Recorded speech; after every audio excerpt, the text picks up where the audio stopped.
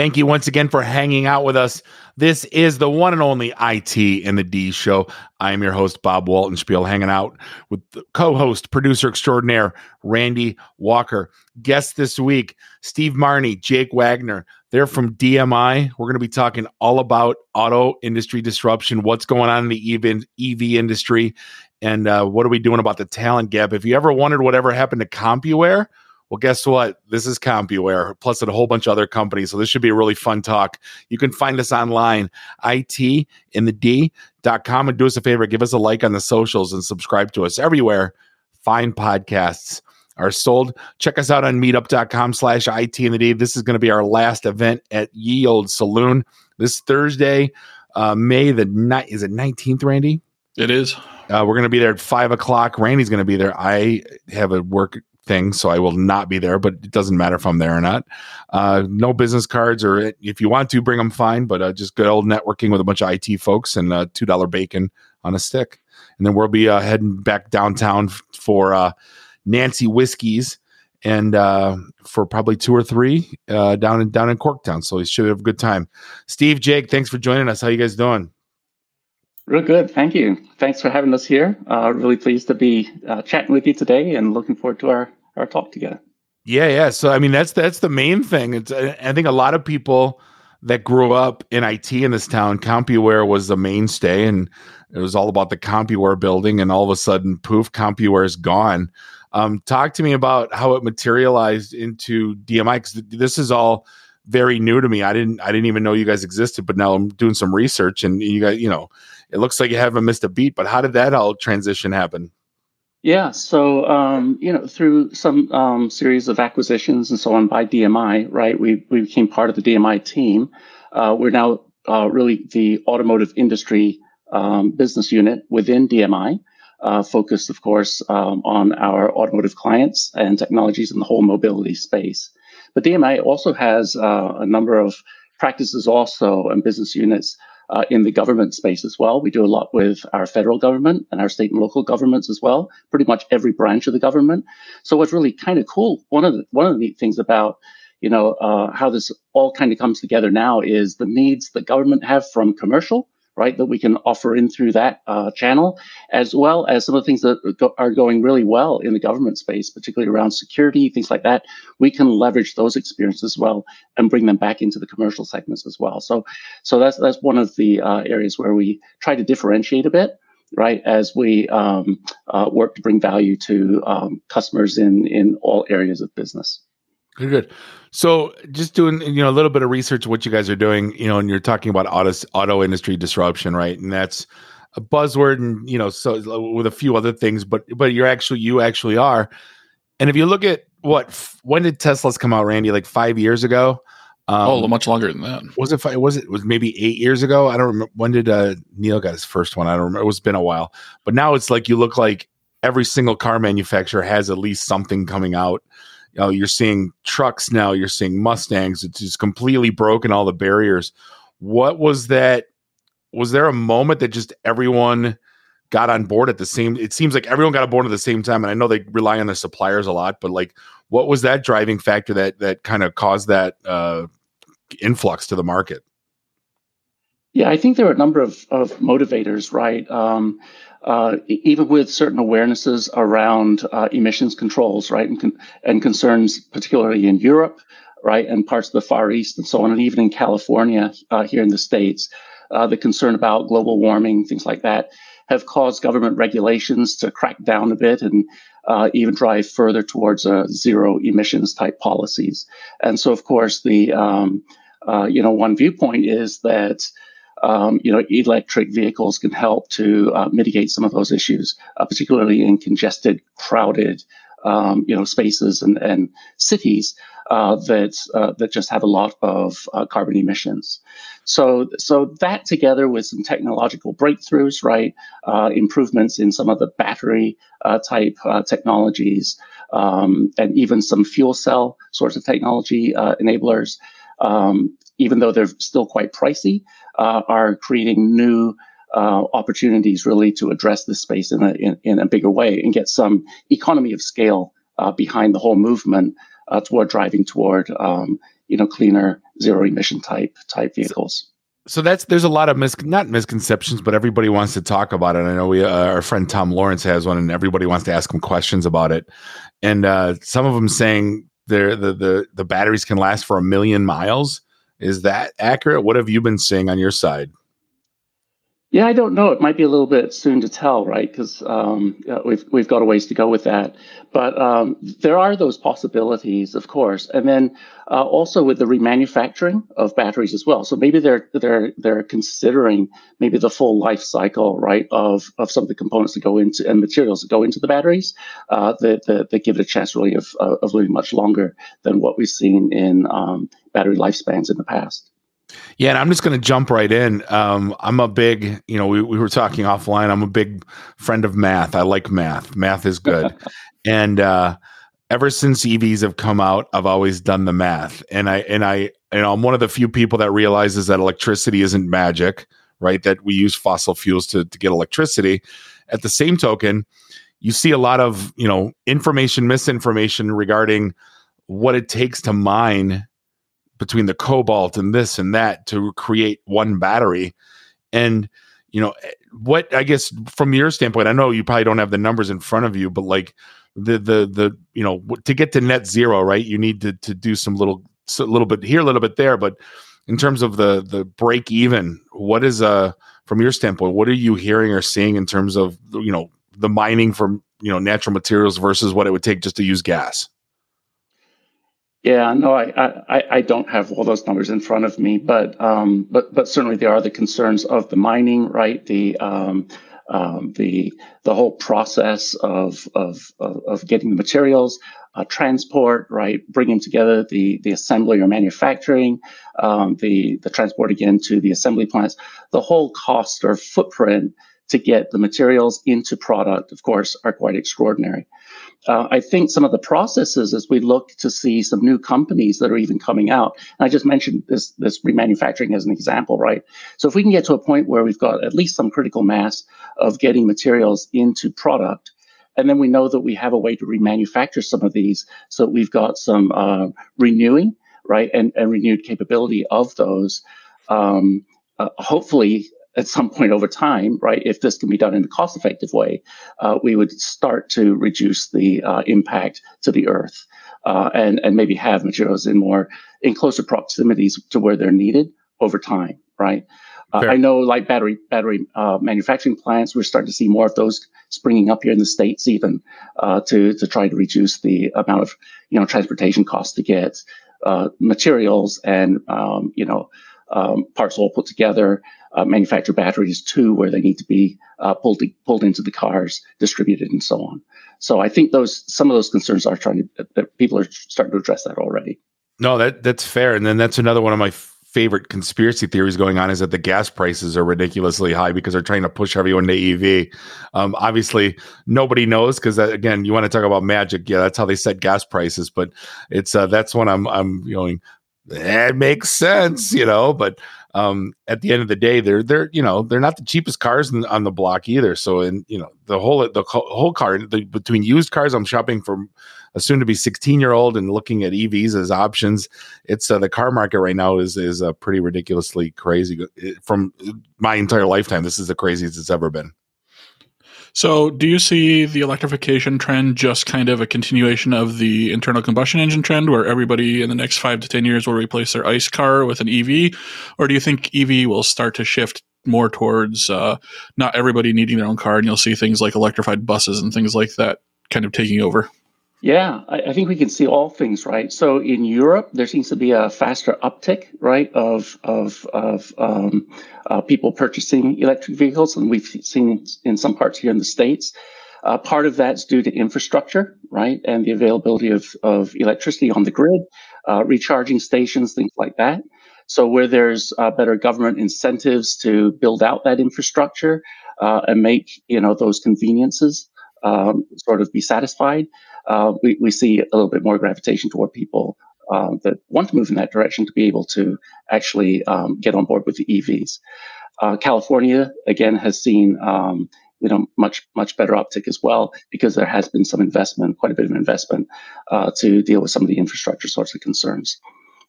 But that will probably continue to grow, I would hope. But then, again, the charging stations, availability of those, how close are they, right? As battery technology improves, maybe we get longer, mileage on a charge, and as that continues to improve, maybe other technologies to help continue to reduce the amount of time it takes to recharge a vehicle or even swap out batteries, however that ends up happening, right? Addressing the convenience issues as well as the cost issues, right, will definitely impact, people's decisions to purchase electric vehicles going forward, I would imagine. So one of the common themes of this show, and we've been talking on autonomous vehicles and not necessarily as much EVs, but autonomous vehicles for the longest time since the show has basically started. And, it's interesting. I see a comment here, doing a software first approach and software defined vehicles. I always used, I grew up in a data center, so software defined networking makes sense to me. Mm-hmm. Software defined vehicles. Now, I guess, while it makes sense to me, I guess walk me through that process. Is this, code updated over the air on the fly? Is this, embedded where you need to go to the dealer? What is the entire car run on software now? Is that really the basis of it? Yeah, that's kind of the shift, right? Is toward more of a software first approach. Now, again, so where are we with that? You mentioned software defined networks, software defined infrastructure, right? Like the Googles and the Amazons and so on have created that. That basically makes our infrastructure programmable, right? So we can automate more things. We can automate the provisioning of servers, networks, things like that into an environment through programs, right? And programming interfaces. Similar sort of thing is happening with the vehicle, where we can abstract software, right? Abstract the software away from the hardware. So today we've got ECUs, those are electronic control units, right, that are tightly coupled to the hardware, whether it's the braking system, the steering system, the engine, right, the windows, the power of the windows up and down. You have ECUs that implement specific functions to make windows go up or down, right, or to do various controls. And it's different, actually, the way all that comes together from one model to another model of a vehicle line, even within the same company, right? So what's happening is we're getting to a point where we can abstract the software functions into almost like SDKs, right? Software development kits, where we can now program at a higher level, and then make those software standards even start to become interoperable across multiple different hardware implementations, right? So that gives us leverage of the same sorts of automation functionalities from one vehicle line to another vehicle line, even possibly across vendors for some things that aren't really differentiating, right? Different OEMs. So we can start to get to some standards and then allow the innovation now to happen above that. Okay. So that's where we see a lot of the advanced driver assistance systems, right? Where like the self-parking or other sorts of things that can help in steering or staying on the road, things like that. We now have the ability to have software actually participate, right, with the driver on some safety issues, right? And so now the smart software that's embedded on the vehicle, right, can be updated more easily. Given that it's not so tightly coupled to the hardware, and have to go through the same type of, testing cycles that take much longer. So we have the introduction of what we call over-the-air updates, much like you have with your cell phones and so on, as we start to look at the vehicle more as a platform, right? Much like smartphones and things like that you can then deploy new hardware or hardware fixes, right, to continue to improve the user experience in that vehicle over time, well beyond the initial sale of the car itself, right? So this is a big shift that the OEMs are going through now, where they call it the software-defined vehicle, which gives us more of this platform way of an approach to driving out more of this software-defined approach. It reminds me of video gaming. Back in the day, you'd plug in your cartridge. That was it. Today, the game evolves as as long as you own it. It's kind of wild to me. God, I hate to get down the road of bad code. anything that's coded has errors. What's the process for, QA, debugging, bad pushes, right? Because obviously when you're driving in a motor vehicle, your room for error is zero. Right. What's that process look like? Yeah, so this is where we, again, right, looking at things from a software first approach perspective, we really want to use modern software engineering approaches to developing this software now, right? Because there's hundreds of millions of lines of code now, right, Sure. that are in vehicles, and it just is going to increase.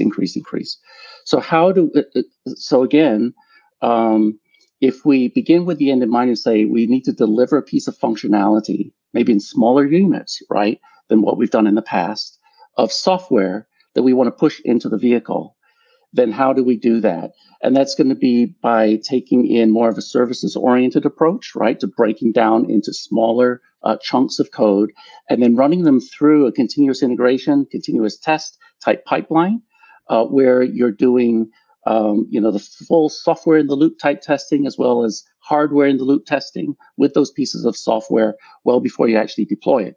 And so we need increasing amounts. Pretty much you want everything automated so you can run through these cycles as often as possible and push your releases out much more frequently than what was possible in the past.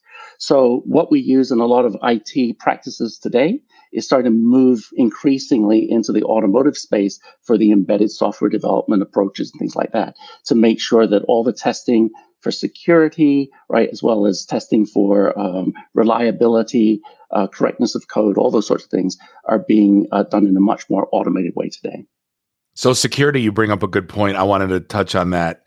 We used to, we told stories 3, 4, 5 years ago. It all blends together now after COVID, right? You don't know what year it was.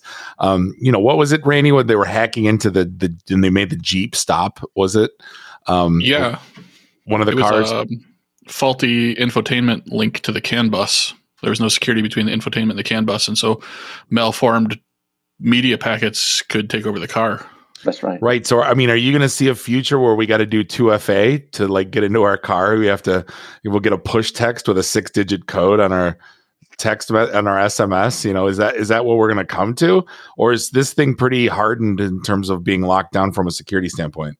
No, there's, the concepts of zero trust architectures really apply here as well, right? So how do they know it's you? I guess that's right. So you got to authenticate, you got to authorize, You got to know what you're doing, and you also want to separate concerns across different bits of software that are running on the vehicle as well. So there'll be things that are concerned with safety, right? Like things that the ADAS, right, or the autonomous vehicle, the things that are affecting the control of the vehicle itself, you might not want to have joined up exactly the same, right? Networked with some of the infotainment sorts of things, right? Or things that are going on to control the body, things like that. So they call those domain controllers, right? Or breaking things up into different domains. So that's those sorts of architectural decisions are being made on the vehicle, and that continues to evolve and get better over time.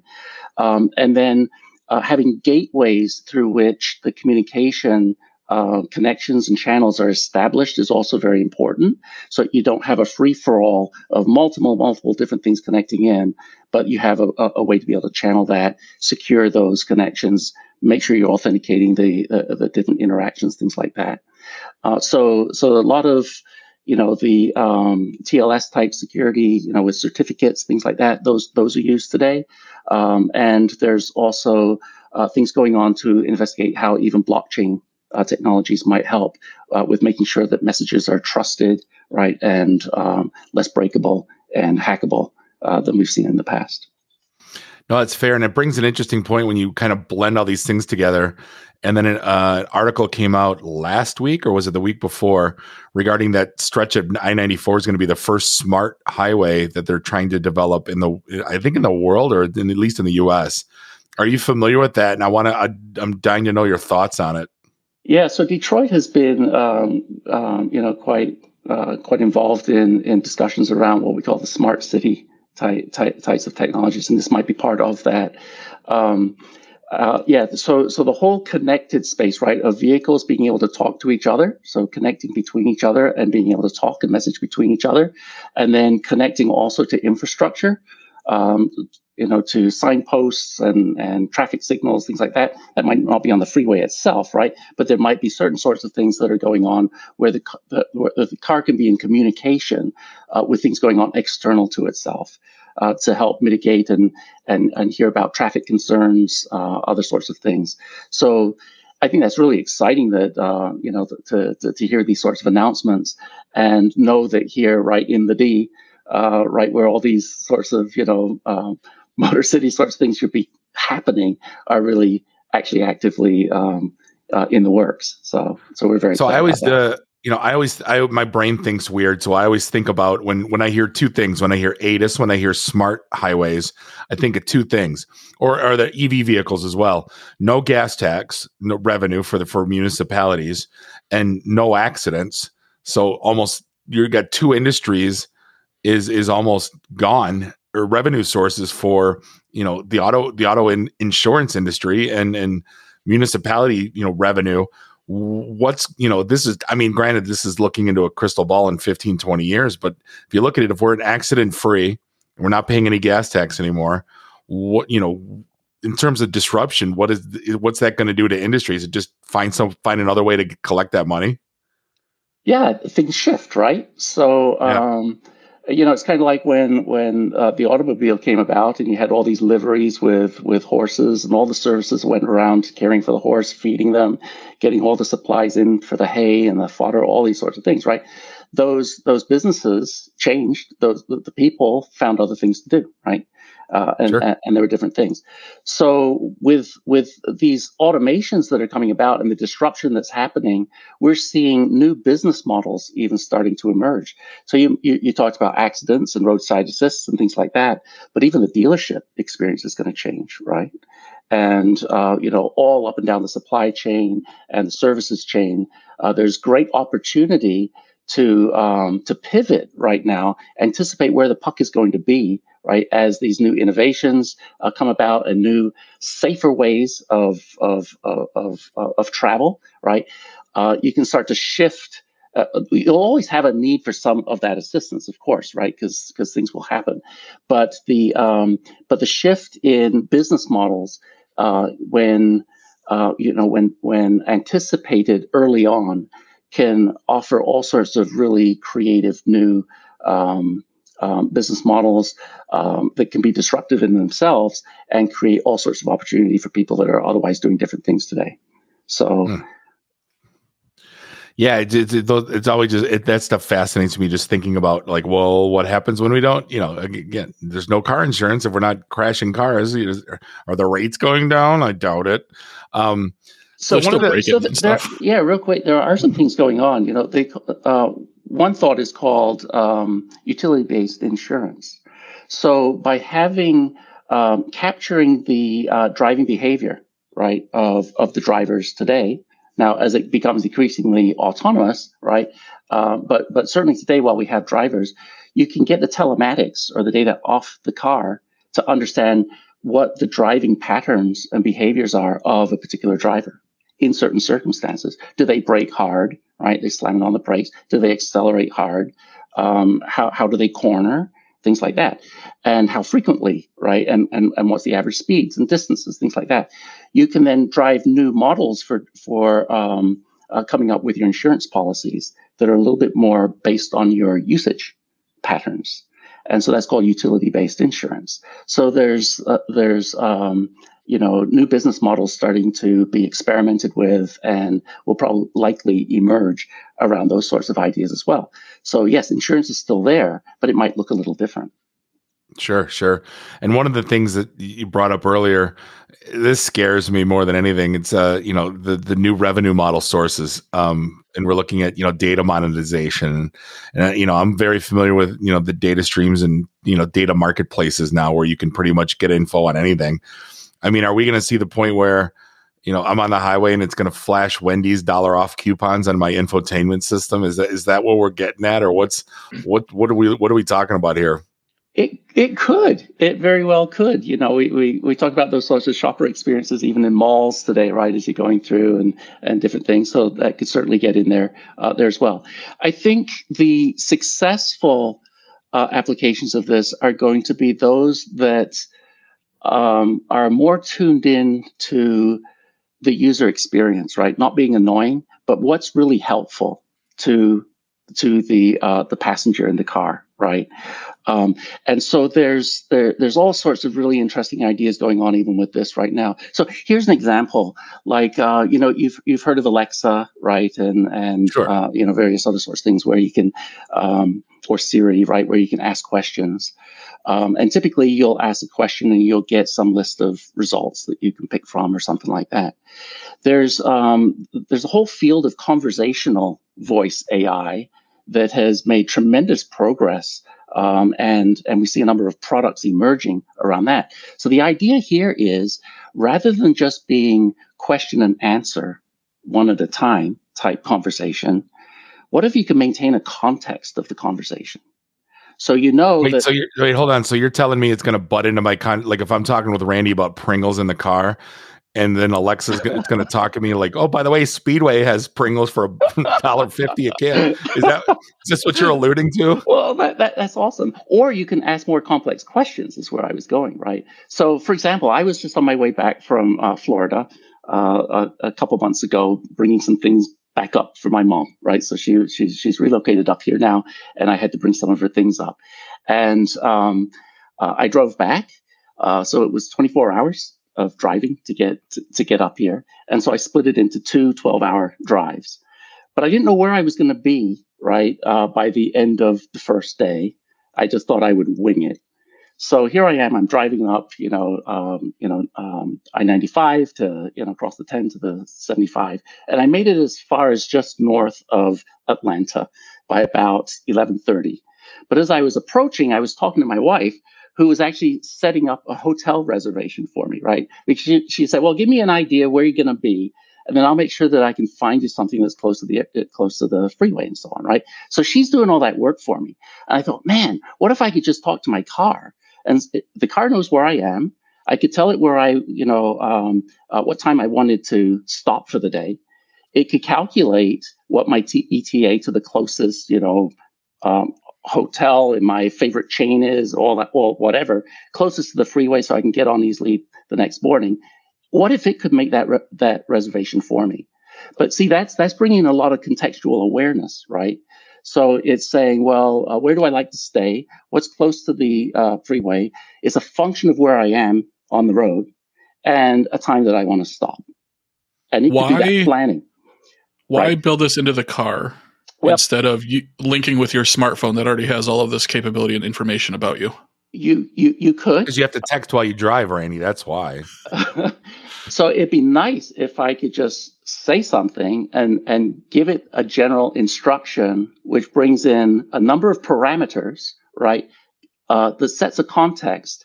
And then maybe I would have a few choices I could make, but it really narrows down that search space. So instead of my wife spending half an hour, maybe it would only have taken, a minute or two, right?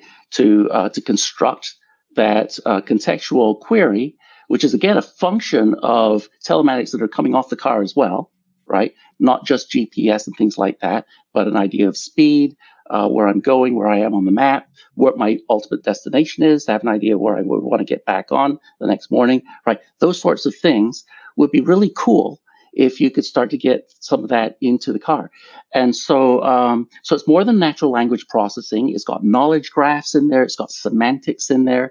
And these technologies are coming together now in real ways within the AI space, in products that we can start to integrate into the car, or certainly into the user experience, right? However it's delivered, but certainly become part of that passenger experience. I think all of us fear the scene in Minority Report when you brought up the mall earlier, but I fear it in the car as well. Like, good morning, Mr. Wallenspiel. You haven't purchased Jägermeister in 3 weeks. Would you like to, go to the nearest liquor store? You know what I mean? That's all I think about. Like, it scares me almost as much as the Boston Scientific robots, the dogs. It's everything you're saying. Just seems like we're going to hit that road. It's inevitable. Am I wrong? I think, again, you want the user driving that, right? Or it needs to be an experience that's happening sort of ephemerally, right, in the background that doesn't make the user nervous about being monitored and things like that. That's how Facebook started, though. Do you remember, like back in 08, 09, you didn't mind liking brands that you liked because if I was going to get a push ad from brands I like, what's the big deal? Oh, it evolved and changed to a completely different model. And now they basically know when I sneeze, when I, what I'm eating today, that complete analytics, they know how I'm going to vote. Like, you know what I mean? Even just by basic. So that's the thing where I'm just looking at, okay, now that you have the data, now that you see where I'm, what are you going to do with it? Yeah. And I think that's the big question. And, Google said they weren't evil in the beginning and they silently erased that from their masthead. But, so, I mean, time will tell. I think it's going to be inevitable. And I think after we're going to get a couple of Netflix documentaries probably in the year 2030. They said, do you realize what they did with your car data? It's kind of like what they did with Facebook, but kind of shifting real quick. Oh, go ahead. Just real quick before you shift, I was just going to throw out that is a problem space here at DMI we've actually been looking into. And this is the sort of the distribution channels, right, for data that's coming off the vehicle, off the user experience, things like that. And one of the things that we recognize is really critical is customer consent, right? Because the you can call it the user, the driver, the passenger, whatever, right, owns the data. Mm-hmm. And it's their data, it's their information, and they should be providing consent, right, around the usage of it.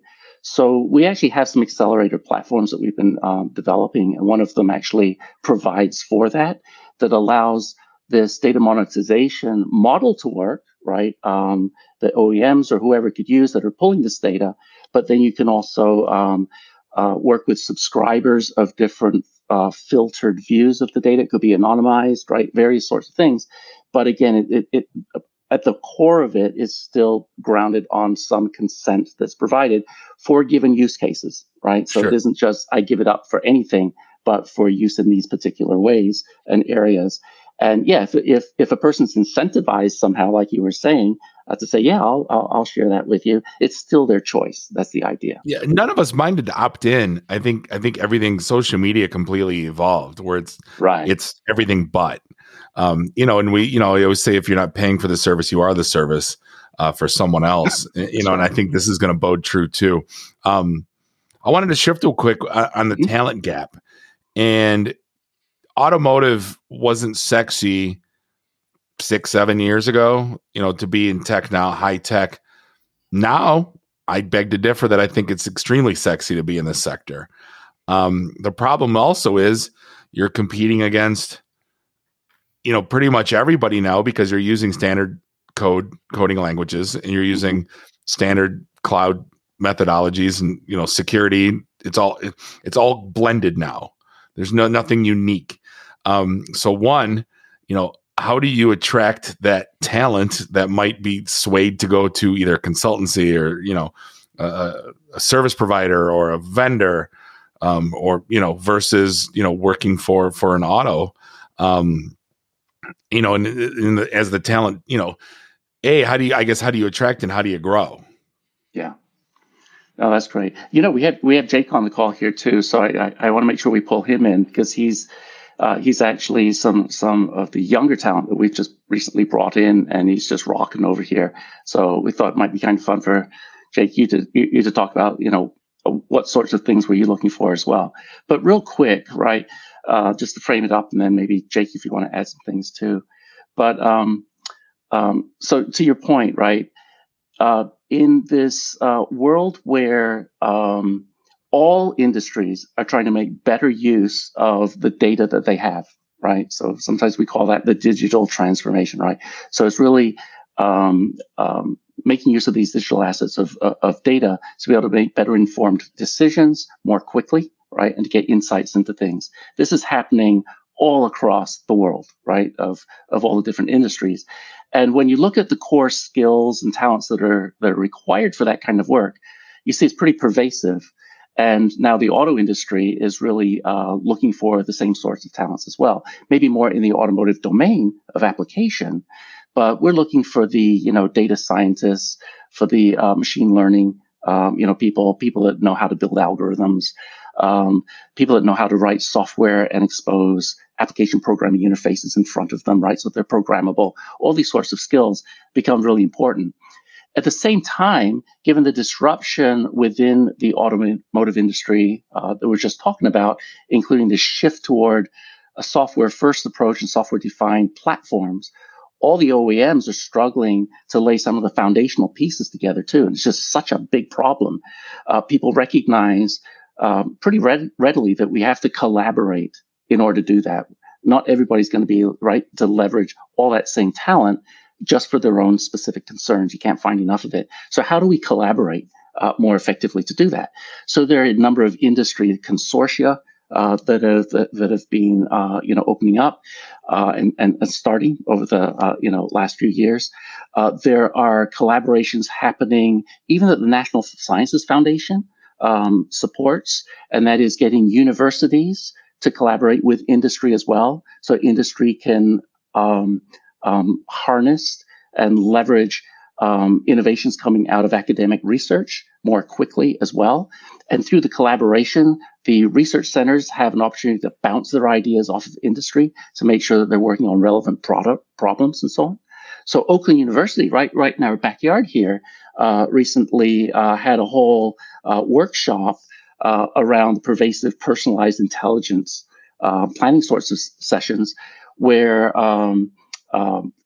they combined with Colorado University out of Boulder, Colorado, and Oregon State University kind of came together and brought in representatives from all various OEMs. So Ford was there, General Motors, we were there, right? A number of different, Microsoft was there, Intel was there, right? So a number of people from industry to collaborate around the AI research that's going on in these universities and look at the projects and see how we can help shape them and direct them to make sure that they're relevant to the types of problems that we're solving. So this is also happening, right, more broadly than just in our backyard, but things that are happening. Again, it's to get talent to work together on sort of the non-differentiating, enablers, right, the pre-competitive sorts of things. And then we have open source communities doing the same thing, right? So the Eclipse Foundation has just spun up the Software-Defined Vehicle Working Group. So there's a whole new working group, and the OEMs are all coming on board that, right, as well as various software, providers and vendors are all coming in to help lay the foundational pieces that are going to be required to get, data interoperability working alongside with the, system level stuff, things like that, all the platform related things, so that we don't have to reinvent it over and over and over again, and people can start to innovate again above those common components that we work together to achieve. Right. So that's one way to do it. One of the things that we're doing at DMI is we've started up this thing that we call the Auto Academy. So this is where we take our experienced engineers and architects and consultants, and we partner them up with new people that are coming into the company. So they could be university graduates, they could be other people coming in with other experiences and so on. We try to make sure that they're equipped with a complement of skills and capabilities and experiences as they, prepare for and get involved in some of their first work assignments. So if we've got somebody that has some specific experience in some particular thing that's going to be necessary, we don't just hire somebody and put them on it, right? We might partner them up and have some mentorships, things like that. And this gives a nice way to cross-pollinate with the different skills that we have, right? Share them, bring them together, and build teams that are stronger together than we would be with just a bunch of individual people with different skills. So we've got some programs that are going on with that. That ties in, again, with relationships with our local universities and other ones as well, right? To try and get some partnerships going.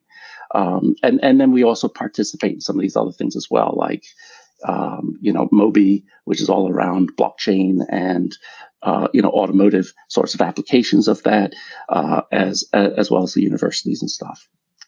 Does that make sense? Yeah, absolutely. It's a little long-winded there. Jake, you want to add anything to that? Right. Yeah, for sure. So essentially, you brought up, Bob, why would we be at DMI and why wouldn't we choose other things? And so for me, DMI being a consultancy was super helpful to me because it allowed me to think about, okay, I can work on cutting edge stuff very, very, very, very frequently. And I can constantly be switching to a different thing every so often. And so within the automotive industry here, what's super nice is we with that switch so frequently, in that all the companies that hire us are they're always doing some disruption, and so we're always the ones doing that. So that was something that was really attractive to me, was that instead of doing some boring corporate job, I know I'm going to be working on something really cool, something cutting edge, and I'm going to be the one making changes in the entire industry rather than watching someone else do it from a different point of view. Now, just curious, Jake, did you get a 4-year degree in IT, or did you cert up, or what was your process? Because only reason I bring it up, my daughter just graduated high school, and I'm following all the kids that are, it's all senior week, and then we're seeing all the notices, and I don't even read the bios, but I go right down to majoring and where they're going to school. I'm just curious, for curiosity. Mm-hmm. I think out of the whole school, two people are going into IT, and one of them's gaming design. Like no one's, and I talked to all my cousins and everybody that's, their kids and everybody that's coming up. And I said, get into data science, get into cybersecurity. And they all roll their eyes and like, yeah, whatever. So what was your process? Mm-hmm. So I do have a 4-year degree in computer science. I actually started programming freshman year of a high school, and I pretty much wanted to do it ever since I was about in like 5th, 6th grade. And so it was always just something that was always really, really attractive to me. And honestly, like I picked that as my major, never looked back. Had all my friends did it too, because we were all kind of had the same itch. We just love creating. And that's really essentially what it all comes down to. We are creators, and that's what's super fun about it. And it's always fresh. No, I'm glad that school has changed, because when I came up, the IT classes bored me because I was so far past it. So I just went and got a general business degree. And then I look back and I go, oh my God, I probably should have taught those classes. You know what I mean? Because I'm like, I'd take a class and it would literally just bore, couldn't have been worse. But at this point, when you get 25 years of industry experience, it's it's as much as, any university. So I was just curious as to your path. So how do you get involved in that auto academy, Steve? Is that something that you guys are doing for internal? Is that something that you're bringing on internships? What does that look like? Yeah, it's a bit of both of those, certainly. There's the internship play for students that are, between semesters during the summers, or even during school times if they have the time for it. But very much it's an internal program that we're starting up. And we don't have all the details yet in terms of how we'll plan to reach the students even while they're in college, like before they have their degrees, for example. But if we can provide meaningful opportunities, right, for people to get in, and it's just win-win-win all the way around. Actually, how many wins would it be? The customer wins, right? We win. The student wins. It's just fantastic. And then the program wins as well, because we're all about building up the next generation, really, right? So people it's a journey, right? So we're all moving through time and space, and how do we do that collectively in a way where we're benefiting individually, but also collectively as we do it, and building the right relationships as we go. So the internship is very much an outward focus type of a thing of how do we give back as much as it is how do we just take, and what's in it for me type thing. So we're a bit motivated through that as well. And it also makes the environment so much more fun to work in, right? When the culture is that way, it's a learning environment. We all learn from each other. We have fun while we're doing it. And I was talking about partnerships, right? There's also partnerships with the big IT companies as well and other software vendors. So we have, as part of this as well, we have an innovation lab that we've stood up. And we've got these labs in each of our big cloud environments, right, for Google and Azure and AWS and so on, because there are different technologies you can try out, right, in those different ones. And they all play an important part within the overall ecosystem as well. So we bring in and we partner with various vendors to try out some advanced technologies. And those are places also where, students can help out, right? And because they tend to be proofs of concepts, they're experiments, right, that we can take.